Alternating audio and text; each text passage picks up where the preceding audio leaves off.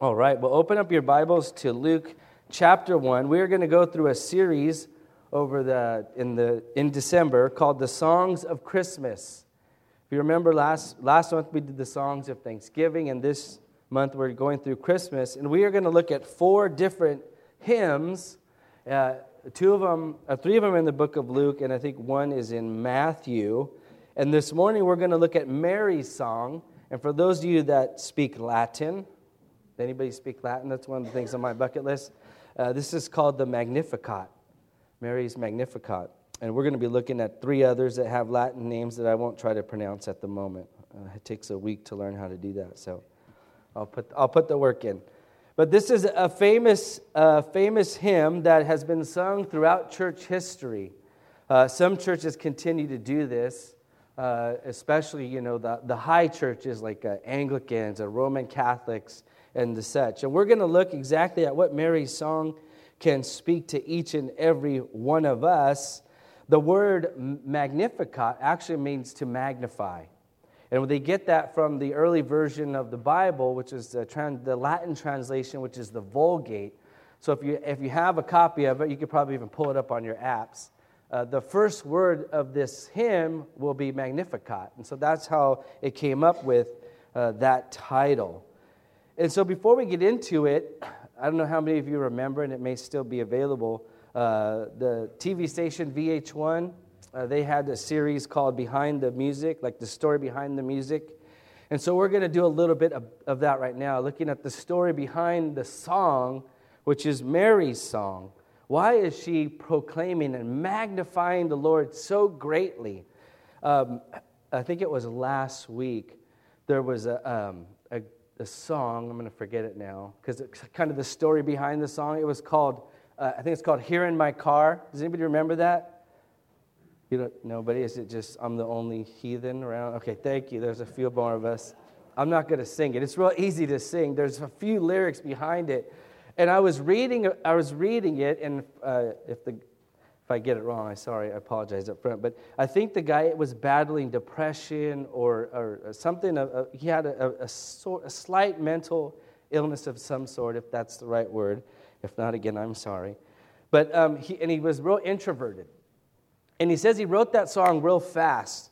And what happened was he was in his car in London, and he doesn't know what happened, but somebody came out of their car and they started like beating on his door really bad. And he was like just locked his doors. And if you know the lyrics to that song, he's saying something like, "Here in my car, I feel safest of all." Do you guys remember that? "Here in my car, I feel safest of all." And that's why he wrote it, because he felt the safest in his car. He was introverted. And so now when you guys go home and look up that song, you'll know what it's about. That's why he wrote it, because he was in his car, and he locked his doors, and that's where he felt safe. In his car, he could do whatever he wants, and he was protected from the outside world. So now that makes a lot more sense when I listen to that song. And I wish I would remember the gentleman's name that wrote it, but I think it was 1979.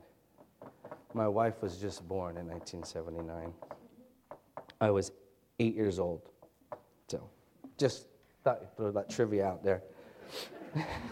So like next year at our anniversary party or something, how old was Robert when Mindy was born? There you go. Anyways, way off track. So let's go to we're talking about Mary's song. Let's look at the story behind the music here, so to speak. And let's start we're going to look here at Mary's song. Let's start in verse 39. Let's read through verse 56, and then we'll come back and look exactly why she started singing this of magnifying the Lord and break it down. So here it goes. Starting in verse 39. Now at this time Mary arose and went in a hurry to the hill country, to the city of Judah, and entered the house of Zacharias and greeted Elizabeth. When Elizabeth heard Mary's greeting, the baby leaped in her womb, and Elizabeth was filled with the Holy Spirit. And she cried out with a loud voice and said, "Blessed are you among women, and blessed is the fruit of your womb. And how is it happened to me that the mother of my Lord would come to me? For behold, when the sound of your greeting reached my ears, the baby leaped in my womb for joy. And blessed is she who believed that there would be a fulfillment of what had been spoken to her by the Lord." And Mary said, and this is the Magnificat, My soul exalts the Lord, or some translations, my soul magnifies the Lord. My spirit has rejoiced in God my Savior, for he has had regard for the humble state of his bondslave.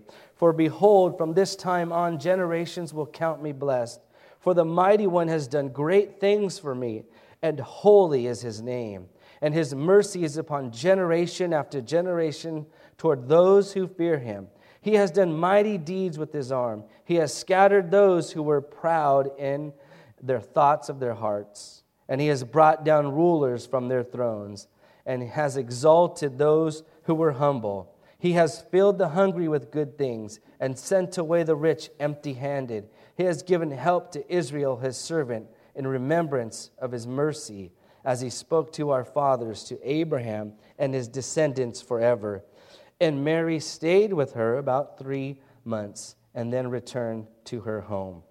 And so that's the story that we have here of Mary's Magnificat. But let's again go a little bit behind the story and kind of sort out why exactly is she proclaiming these great things about the Lord.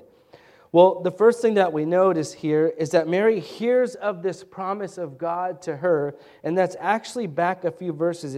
In verses 26 through 38, we're not going to read that, but it's the story of Gabriel, the angel who comes to Mary and tells her that she is going to have a child, and this child she will name Jesus. And this child will be the Son of the Most High God. And this is the significance of him. He will be given the throne of God. He will be given the throne of his father, King David. And he will reign over the house of Jacob forever, and his kingdom will have no end. So this is the news that she received from the angel Gabriel, that she's going to have this son, and this is how great he is going to be. He has all these messianic titles thrown upon him. And if you remember, as we've been going through Isaiah, this is all pointing to Jesus, as Isaiah is prophesying that we've been going through over the past year. These are titles designated for the Messiah. This is how great he's going to be. So she has this news. She hears this promise that this is what's going to happen to her. And as we just read, then she is told by Gabriel that, you know what? Because she's like, how's this going to happen? I've never known a man, right? I'm not even married. And that Gabriel tells her, you know what? All things are possible with God. Matter of fact, go see your cousin Elizabeth, because she is with child as well. And so she goes and leaves to see Elizabeth, and that's where we picked up our story when I began reading. And Elizabeth confirms this promise from God to her, and that's what we read where she said, let's look at it again in our text. Go back to verse 41. So in verse 41, this is where that promise is confirmed that she heard about earlier.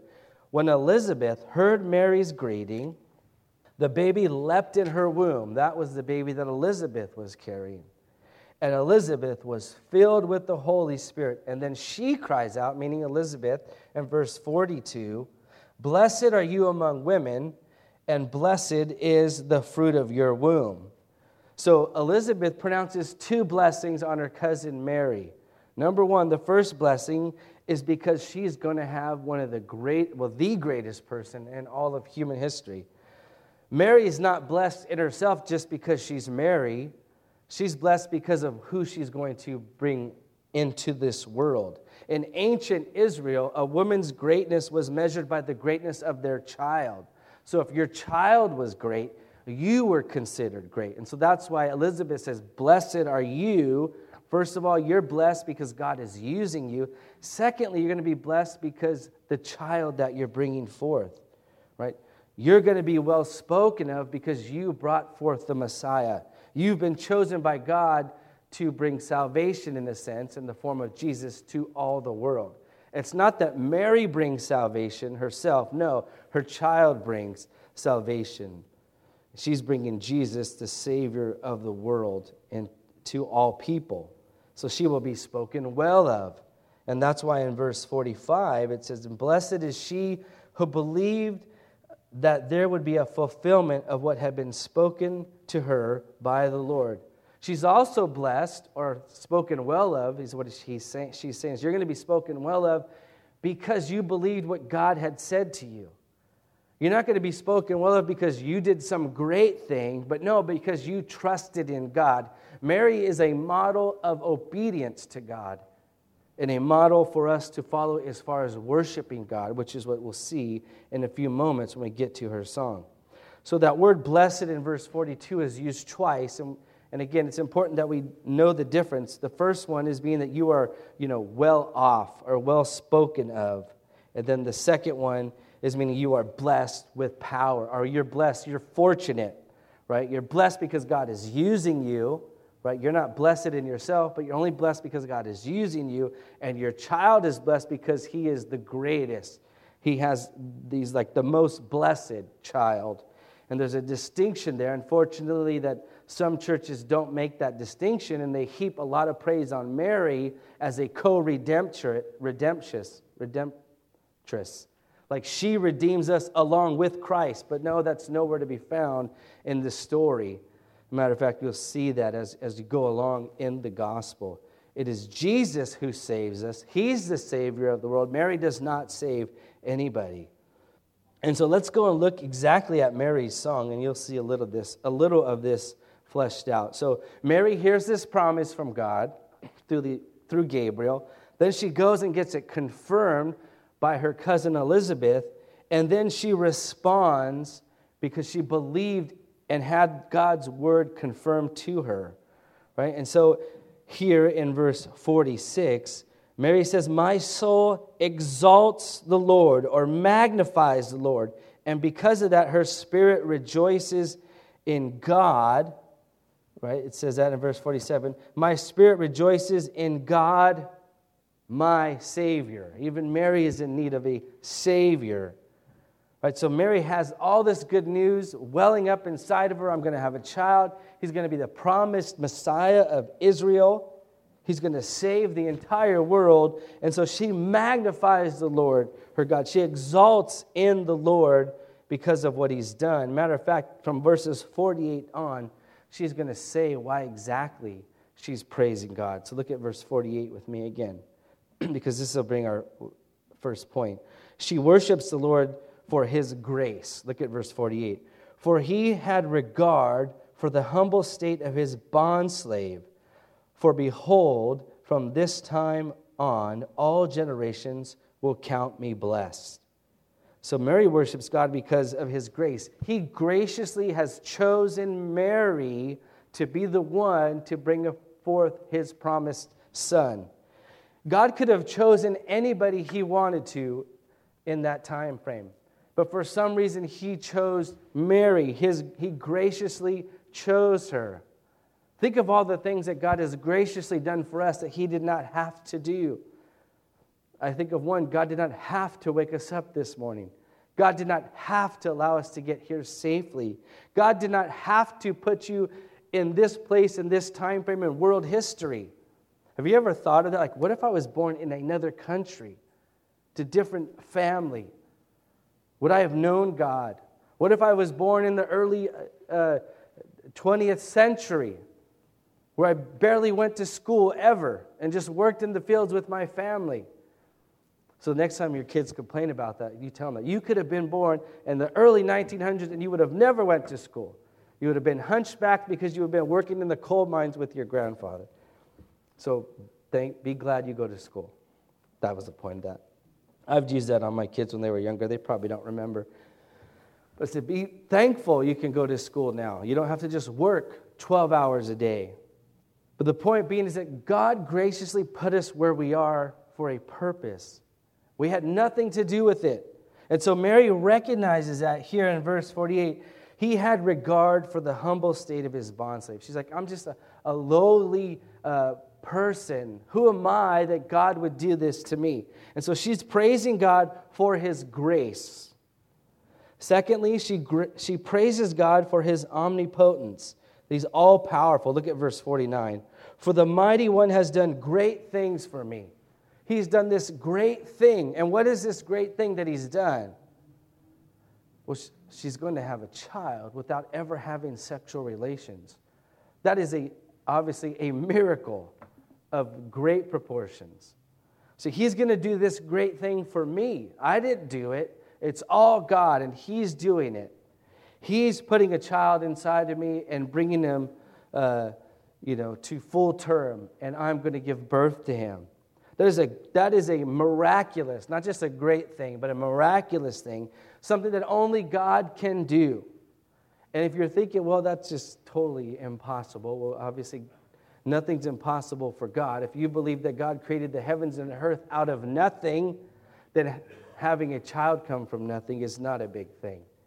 If you believe that God raised Jesus Christ from the dead, then birthing a child is not a big thing for God. We need to remember that when you start to think that some of these things are unbelievable. Well, by definition, that's what a miracle is. Something that is out of the norm, not normal. And so God has done this great thing for her, and she recognizes that and praises Him for it and magnifies God for doing this great thing. And if you drop down in verse 41, she also says, He has done mighty deeds with His arm. He has scattered those who were proud in the thoughts of their heart. He has brought down rulers from their thrones. So this promise that she has given to her, that she's going to see come about, reminds her of all the promises that God has done in the past, all those great things and mighty deeds. So a lot of times, right, even in our own life, we read about these great things that God has done. And then when something great happens to us, that bolsters our faith even more to believe what's happened in the past. It's kind of like a revolving door in the sense that, hey, how do we learn about what God has done? By reading Scripture, finding out how He's operated in the past, knowing that He's going to do that for us. And so Mary now sees it happen to her, and she rejoices in that and rejoices in the past, and it should for her give her hope in the future, which it does. So she's recognizing God's omnipotence, how powerful He is. He's done this mighty thing. He's the great one. And now He's done these mighty deeds in the past. And she's praising Him for that. And then in the last half of verse 49, she praises Him and worships Him for His holiness. Look at the last part of verse 9. And holy is His name. Holy means to be separate, or it's not common. It's uncommon. It's different from everything else. And so she's recognizing that God is uncommon. He's separate from everybody else. And usually in Scripture, when it talks about somebody's name, it's talking about their character.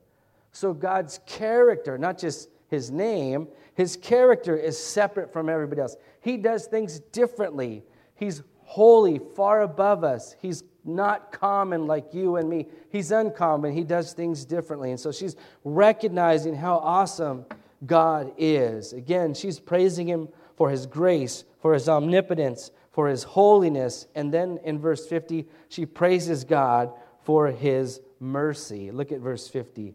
She says, and His mercy is upon generation after generation towards those who fear Him. So she's acknowledging that God showers His mercy not just once, but upon generation after generation. It's like wave after wave is coming upon generations of God's mercy. God didn't just act once in history. He doesn't just act twice in history. It's over and over again to those who are His own. I was thinking of a worship song this morning as I was looking over this. You remember that kids' worship song, Waves of Mercy? Does anybody remember that? Does somebody want to come do the hand motions? For those of you that had Sunday school, remember that. You know, waves of mercy, waves of grace. Just God's favor just coming upon us over and over again. And so she's recognizing that. And I also thought of that Fierce, that worship song, Fierce. It's like a tidal wave washing over me. Although that's talking about love, it could also describe God's mercy, just washing over us over and over again. And Mary's recognizing this and magnifying the Lord because of that, because of who He is and what He has done in the past and what He's doing for her now. And she worships the Lord, again, for His grace, for His omnipotence, for His holiness, for His mercy. And finally, in verses 54 and 55, she's worshiping and magnifying the Lord, she says, for His faithfulness. Look at this. For He has given help to Israel, His servant. She's speaking of her people. In remembrance of His mercy, He has spoke to our fathers, to Abraham and his descendants forever. So she's recognizing, because what God has done for her now, that He has been faithful in the past to His people. He has helped Israel in the past. He is helping Israel now by bringing about the Savior. And she says he's going to do that forever and ever in the future. So God's faithfulness is seen in the past, present, and future. He's helped his servant in the past. He's helping them now. And he's going to help them in the future. God is faithful, not just today, but forever and ever. And that's why she is proclaiming God for all that God has done. Mary is worshiping him again for his grace, for his omnipotence, for his holiness, for his mercy, and for his faithfulness. And so that's why what we see in Mary's song, just this great magnification of who God is. Because what he's done for her, again, that story, she received this promise and it was confirmed to her, and because of that, she praises God. And so, obviously, I hope that you could see in your own life, in our lives today, that we too have a promise from God. And that promise was the birth of the Savior. But if you think about it, we are celebrating right now Christmas, which is the promise of the coming Messiah. And so we live after the birth of the Messiah, obviously. And so we've heard of that promise come to fruition. And I think it's very appropriate that we celebrate this at the end of our year. Because as you look back at your life and over this year, you could see that God still holds his promises. Maybe you've gone through a lot this year and you're wondering where God is or why God has allowed his things. And then at the end of the year, we're reminded of God keeps his promises. God has promised to give salvation to all people through his Son.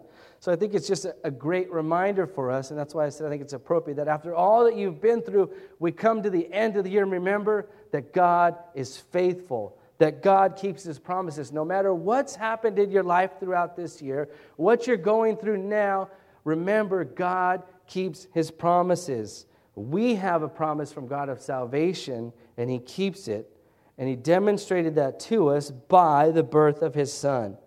So not only do we have this promise, we can have the confirmation of this promise because his Son has come. Not only that, we have the promise of this confirmation in the death, burial, and resurrection of Jesus Christ. It's not that Jesus came and he was born and that was it. No. What else did he do? He lived, he died, he was buried, and he rose again, what confirms everything else in his life. That he really is God, that he really is salvation, that he really is going to come back again because of all that he's done. He's already demonstrated in the past. So as far as our application is concerned, again, we have a great promise from God.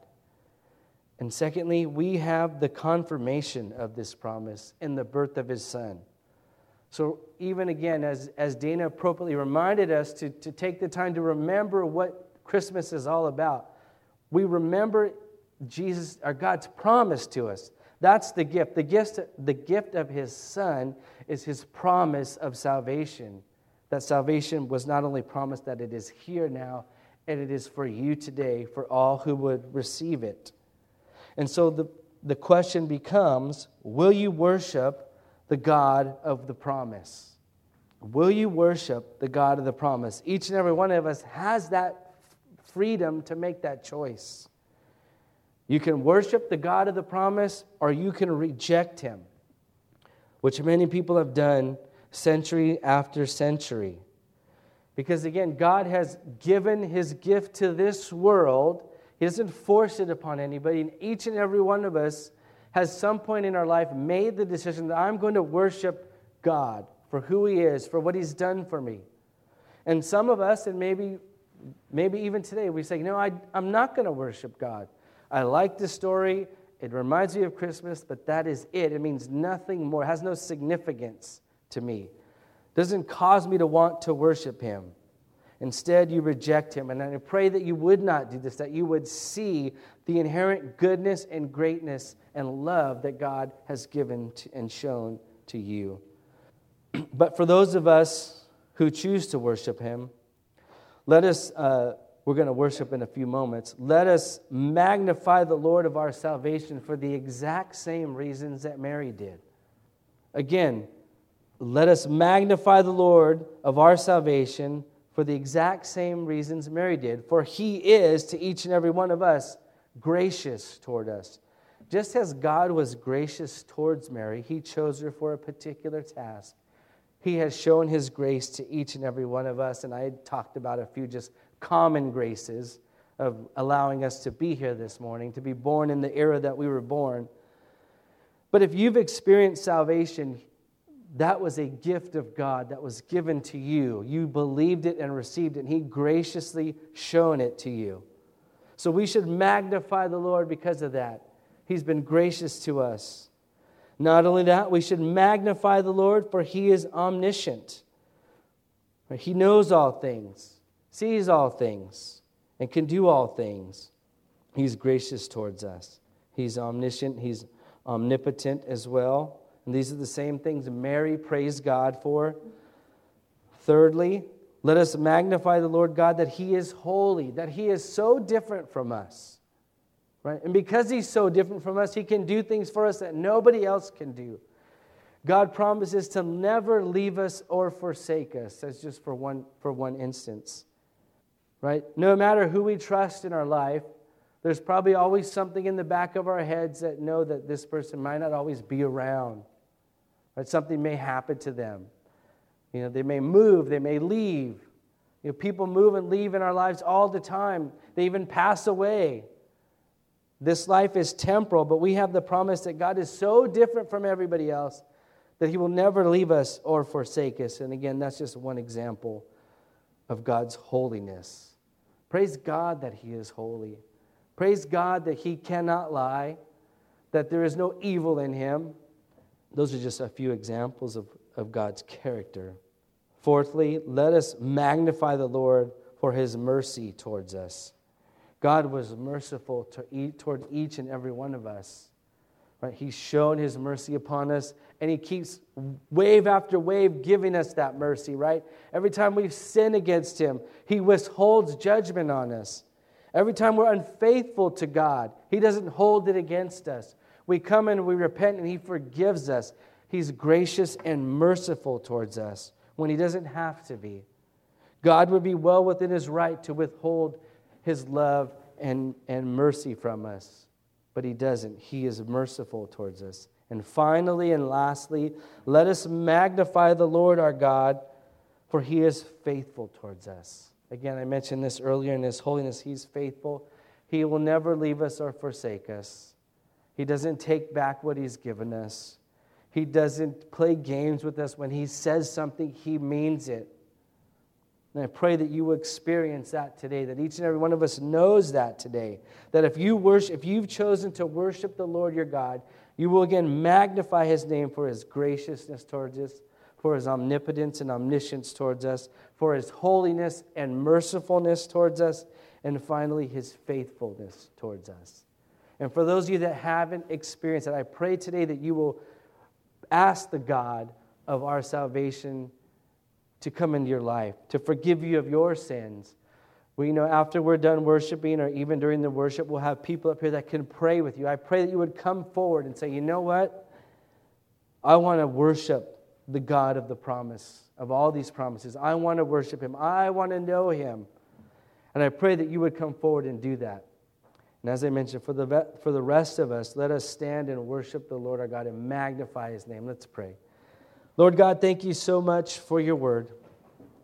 Thank you so much for recording for us this instance in the life of a young girl named Mary, who is a great example to us of obedience to your word, and a great example to us of showing us how to worship you and why we worship. And may we emulate that example, because we too are obedient towards you, and we too believe on your promises and want to worship you. And again, for those this morning who do not yet know you, I pray that they would come forward.